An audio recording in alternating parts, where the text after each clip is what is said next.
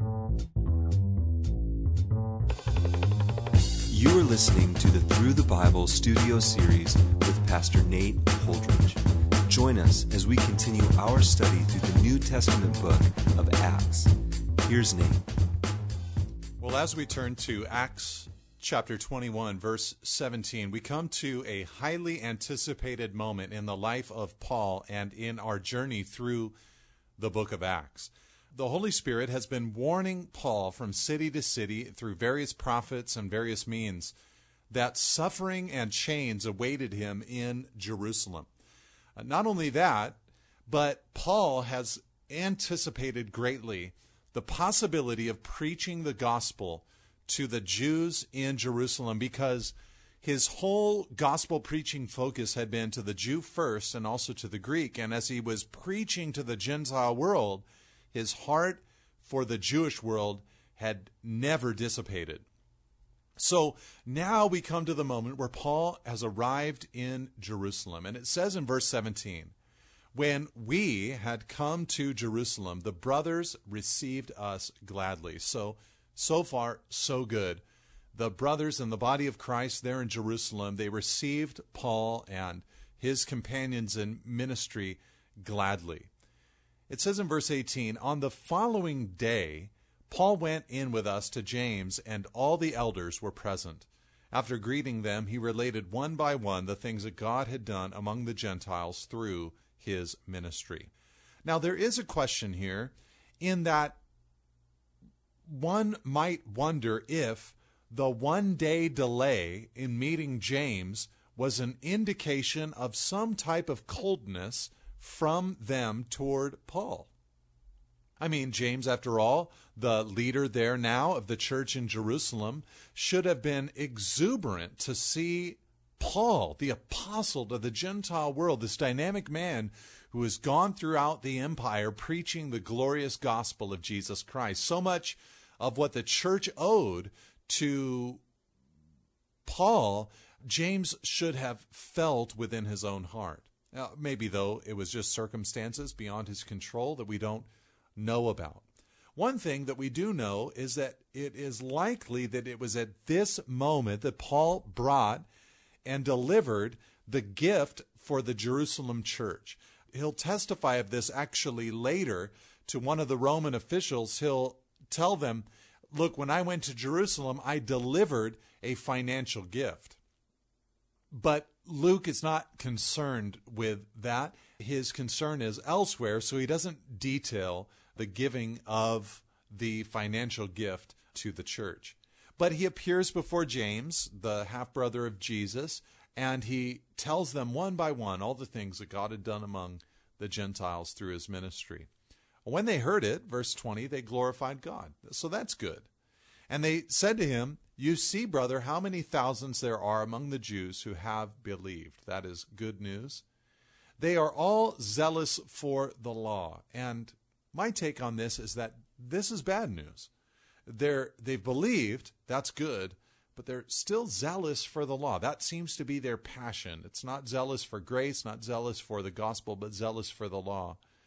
"They have been told about you," verse 21, "that you teach all the Jews who are among the Gentiles to forsake Moses, telling them not to circumcise their children or walk according to customs. What then is to be done? They will certainly hear that you have come. Do therefore what we tell you. We have 4 men who are under a vow. Take these men and purify yourself along with them and pay their expenses so that they may shave their heads. Thus all will know that there is nothing in what they have been told about you, but that you yourself also live in observance to the law. But as for the Gentiles who have believed, we have sent a letter with our judgment that they should abstain from what has been sacrificed to idols and from blood and from what has been strangled and from sexual immorality." Now, this to me strikes me as a sour note in Paul's reception by the Jerusalem church. It doesn't seem that the Jerusalem church is the epicenter of love and grace that it once was, but that now there is this passion for the law, that what they're trying to preserve is not just the message that Christ is the Messiah, but that they're also trying to preserve this Judaism and really wanting to make sure that that is also communicated to the world around them. It's not that they're preaching a works righteousness per se, but they are hoping that Paul is still practicing Judaism. Now, I think that Paul was referring to this very law in Galatians 4, verse 9, when he said that they had become the weak and worthless elementary principles of the world.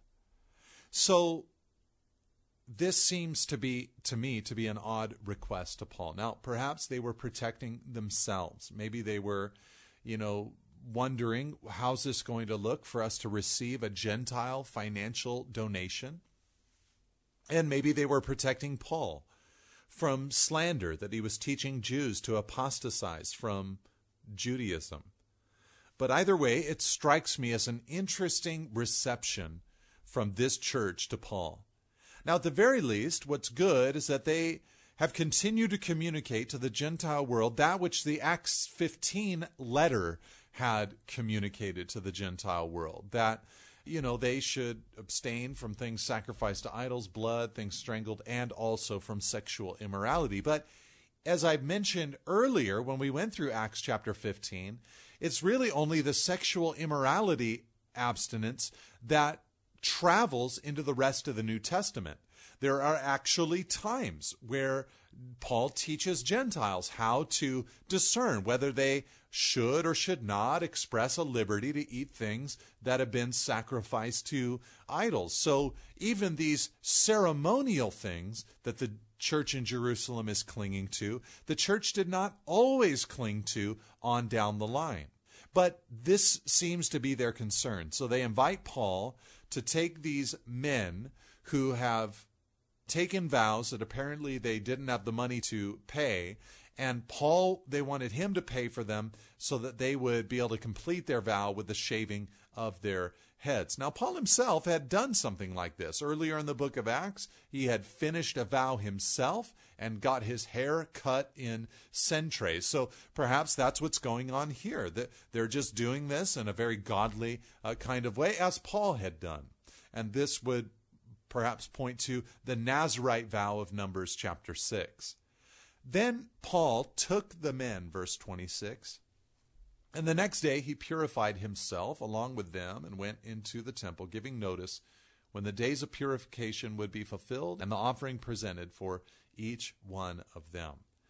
Now, apparently, coming from abroad, Paul would have had to regain ceremonial purity through a 7-day ritual of purification before he could go to this ceremony for these 4 Jewish Christians in the Jerusalem temple. So apparently that's what Paul is going through. And the question that we might ask is, was Paul wrong for entering into this arrangement?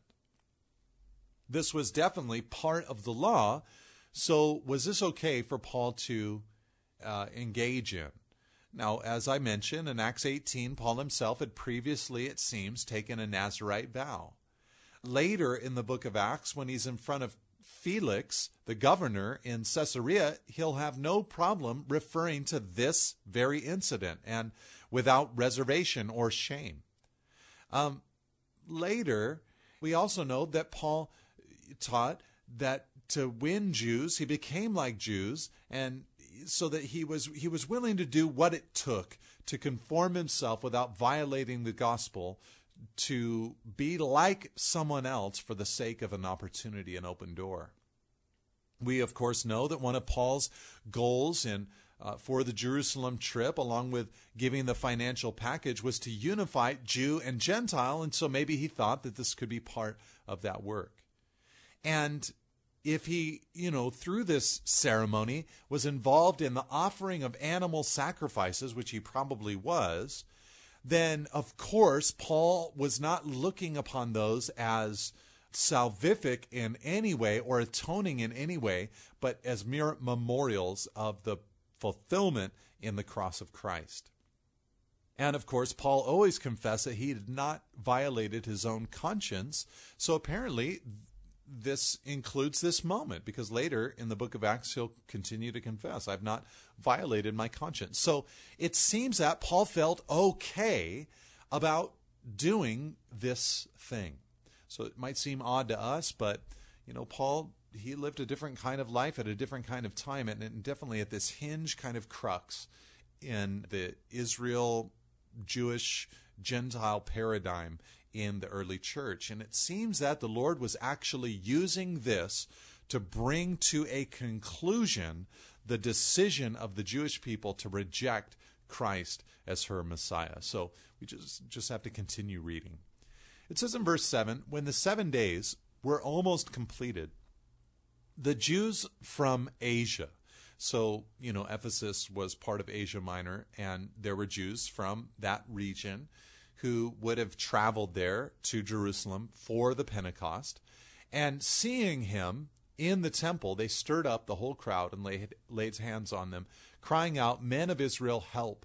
This is the man who is teaching everyone everywhere against the people and the law and this place. Moreover, he even brought Greeks into the temple and has defiled this holy place."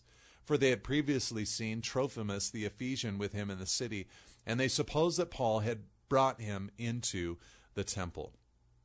So this rumor begins to be started that Paul has brought Greeks into the temple, defiling the holy place. They actually had signs up, declaring that if you were to do that, if a Gentile was to go into the temple, it would be punishable by death. And so they'd begun to say that Paul had done this with a man named Trophimus, an Ephesian Gentile.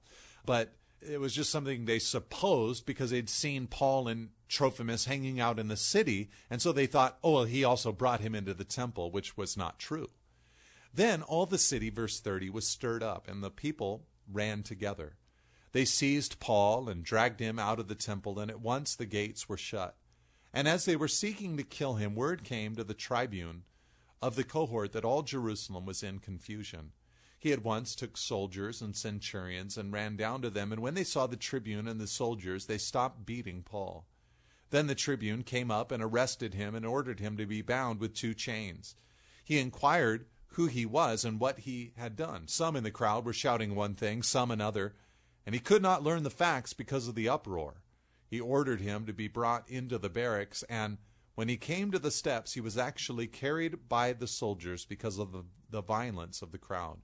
For the mob of people followed, crying out, "Away with him."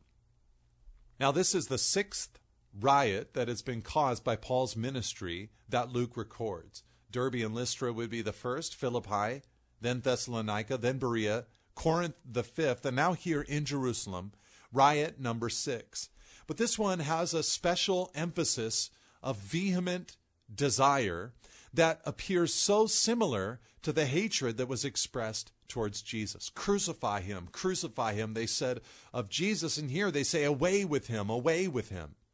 As Paul was about to be brought into the barracks, he said to the tribune, "May I say something to you?" And the tribune said, "Do you know Greek? Are you not the Egyptian then, who recently stirred up a revolt and led the 4,000 men of the assassins out into the wilderness?" Paul replied, "I am a Jew from Tarsus in Cilicia, a citizen of no obscure city. I beg you, permit me to speak to the people." Now, this is an interesting little twist in this narrative because Paul, speaking Greek, begins to speak to the tribune, and when he speaks in Greek, saying, "Can I talk with you?" the tribune is shocked because he thought that Paul would not be able to or would refuse to speak Greek. And he refers to this Egyptian who had led 4,000 men of the assassins out into the wilderness. There apparently had been an Egyptian insurrectionist who the Romans had not yet apprehended. Of course, we remember that in that era and time, it's not like they had photographs cruising around or video footage of these different rebels. And so the assumption was made that Paul was that Egyptian rebel. Now, Josephus, the Jewish historian, actually wrote of an Egyptian impostor who claimed to be a prophet. Josephus, who is known to have inflated numbers from time to time, said that he had 30,000 followers. But Luke here says, no, 4,000 followers. And Josephus, though, records that in 54 AD, he came to the Mount of Olives, promising all his followers that the walls of Jerusalem would collapse at his command. But instead of that happening, the Roman army marched on them and killed some of them. But he, this Egyptian, escaped. So this is all outside of the Bible, but it makes its way into the Bible because the tribune thought, I thought you were that Egyptian man. Paul said, no, that's not who I am. I'm a Jew. I'm from Tarsus, and I'm asking you to permit me to speak to the people. And when he had given him, verse 40, permission, Paul, standing on the steps, motioned with his hand to the people.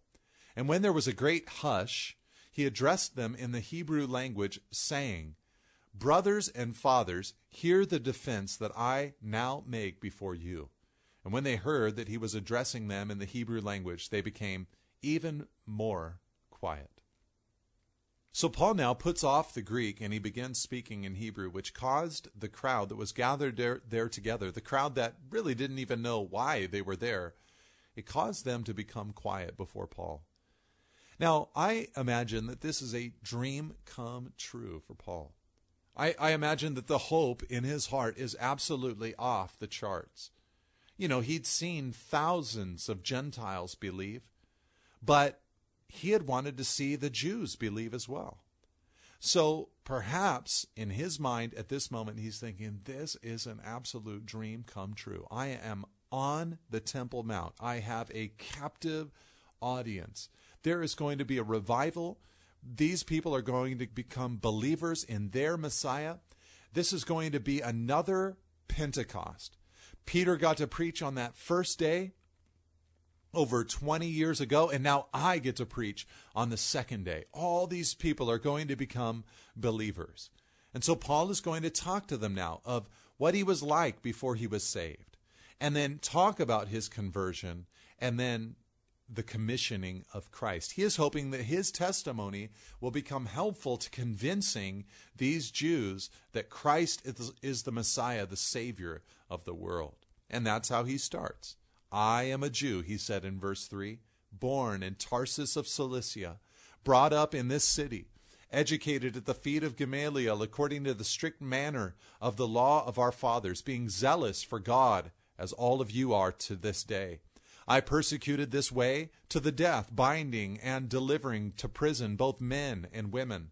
As the high priest and the whole council of elders can bear me witness, from them I received letters to the brothers, and I journeyed toward Damascus to take those also who were there and bring them in bonds to Jerusalem to be punished. Paul wants them to see not just how bad he was so that they can marvel at how bad he was. No, what he's trying to show them is, I used to hate the very Christianity that I now believe in. I used to hate the very Jesus that I now preach. Now, this is fascinating because Jesus had told his disciples that when they were brought to trial, in that moment, the Holy Spirit would speak through them. And here, in this moment, the Holy Spirit decides through Paul to deliver the testimony of Paul. It's fascinating to see that when the Holy Spirit is driving, he starts with the personal testimony of this man. We should not devalue the message of our own personal testimony, our conversion experience, our change, and our transformation in Christ Jesus. And so that's where Paul began. But what would it be that would change this viewpoint that he had in the past? So willing to go to Damascus, like he just said, to punish Christians. Well, this is what happened next, verse 6. As I was on my way and drew near to Damascus about noon, a great light from heaven suddenly shone around me, and I fell to the ground and heard a voice saying to me, Saul, Saul, why are you persecuting me? And I answered, Who are you, Lord? And he said, I am Jesus of Nazareth, whom you are persecuting. Now those who were with me saw the light, but did not understand the voice of the one who was speaking to me. And I said, What shall I do, Lord? And the Lord said to me, Rise and go into Damascus, and there you will be told all that is appointed for you to do. So Paul continues in proclaiming his testimony. We, of course, have seen this already in Acts chapter 9, but Luke is recounting it afresh as Paul publicly delivers it. And again, we have to fixate upon the line there that there in Damascus, Paul would be told all that is appointed for him to do. The Bible says in Ephesians chapter 2, verse 8 to 10, that we've been saved by grace through faith. It's not our own doing, but the gift of God, not a result of works, so that no one may boast. For we are his workmanship, created in Christ Jesus for good works, which God prepared beforehand that we should walk in them. Paul had works prepared beforehand by God that he should walk in, and so do you. There is something that the Lord has appointed for you as well to engage in and to do. Since I could not see because of the brightness of that light, I was led by the hand by those who were with me and came into Damascus. And one Ananias, a devout man according to the law, well spoken of by all the Jews who lived there, came to me, and standing by me said to me, Brother Saul, receive your sight. And at that very hour I received my sight and saw him. And he said, the God of our fathers appointed you to know his will, to see the righteous one, and to hear a voice from his mouth. For you will be a witness for him to everyone of what you have seen and heard. And now, why do you wait? Rise and be baptized and wash away your sins, calling on his name. Now, when Paul talks about this illumination, this light, he wants them to see the light as well. He wants the scales to fall from their eyes just as the scales had fallen from his eyes when Ananias had prayed for them. And I think Paul was praying for them right at this moment as he preached this message. He goes on and says in verse 17, when I had returned to Jerusalem, and now this was 3 years after his conversion, and was praying in the temple, I fell into a trance. Now this is a new thing that we learn from Paul. And saw him, Jesus, saying to me, make haste and get out of Jerusalem quickly, because they will not accept your testimony about me. And I said, Lord, they themselves know that in one synagogue after another I imprisoned and beat those who believed in you. And when the blood of Stephen, your witness, was being shed, I myself was standing by and approving and watching over the garments of those who killed him. And he said to me, go, for I will send you far away to the Gentiles. Now again, this is very interesting because we don't have this little detail in Acts chapter 9. Paul tells us that when he went to Jerusalem, 3 years after his conversion, he did go to the temple. And there, the Lord put him into a trance and gave him a vision and spoke to him and told Paul to get out of Jerusalem quickly because they would not receive his testimony about him. Now, what's fascinating about that is that in Acts chapter 9, we do hear that Paul went to Jerusalem, and we also hear that the Christian brothers in the church there learned that persecution was coming Paul's direction, and so they were instrumental in getting Paul out of the city. In other words, it seems that Paul both had the advice of Christian brothers, but also the direct revelation from Christ in this vision. He had counsel, but he had a vision. He had that which seems very natural and that which seems very supernatural, and both of them effectively together led Paul. It's also interesting to see that Paul seems to have argued a little bit with Jesus. Lord, Jesus tells him, get out of here. They're not going to hear you. And then Paul says, Lord, look, they know. And he gives Jesus his credentials. It's almost like he's arguing a little bit that, I have a great testimony. They are going to hear it. They are going to receive. A little bit of arguing here with God. Perhaps you know what this is like. But the message ended when Paul announced that Jesus at that point said to him, go, for I will send you far away to the Gentiles. And it says in Acts 22, verse 22, the next verse, up to this word they listened to him. Then they raised their voices and said, away with such a fellow from the earth, for he should not be allowed to live. They were listening up until the point that he talked about the Gentiles and that this message should go to the Gentile world. Now, it seems that this response is very important to the argument that Luke is making in the book of Acts. Part of his argument is that The Jews in Jerusalem had irrevocably refused the gospel of Jesus Christ and had sealed their fate. Why was there the destruction of the temple in 70 A.D.? Partly because of this. They had rejected the Messiah over and over and over again, and now the rejection is a generation long, and it is final. Now, I don't believe that it is final in the sense that in Romans 9, 10, and 11, Paul seems to indicate that someday the people of Israel will receive their Messiah. Paul says in Romans 11, verse 12, if their trespass, rejecting their Messiah, means riches for the world, and if their failure means riches for the Gentiles, how much more will their full inclusion mean? Now, Paul must have been heartbroken over this moment. He loved these people so much, and he so hoped that they would receive the gospel. He had actually said in Romans 9, verse 3, that he wished that himself could be accursed and cut off for the sake of his brothers, his kinsmen, according to the flesh. So his love ran deep for the Jewish people, and it must have crushed him to see them reject the gospel, to reject their Messiah. And as they were shouting and throwing off their cloaks, verse 23, and flinging dust into the air, the tribune ordered him to be brought into the barracks, saying that he should be examined by flogging to find out why they were shouting against him like this. But when they had stretched him out for the whips, Paul said to the centurion who was standing by, "Is it lawful for you to flog a man who is a Roman citizen and uncondemned?" When the centurion heard this, he went to the tribune and said, "What are you about to do? For this man is a Roman citizen." Apparently, it was illegal for a Roman citizen to be scourged in this way. This was something that they would do to try to produce a confession. Not just a beating, but something even more severe. And false citizens would not claim to be citizens to avoid this kind of flogging, because once it was found out that they were not a real citizen, they would experience the death penalty. So this is a very severe thing that Paul is doing. So the tribune came and said to him, "Tell me, are you a Roman citizen?" And he said, "Yes."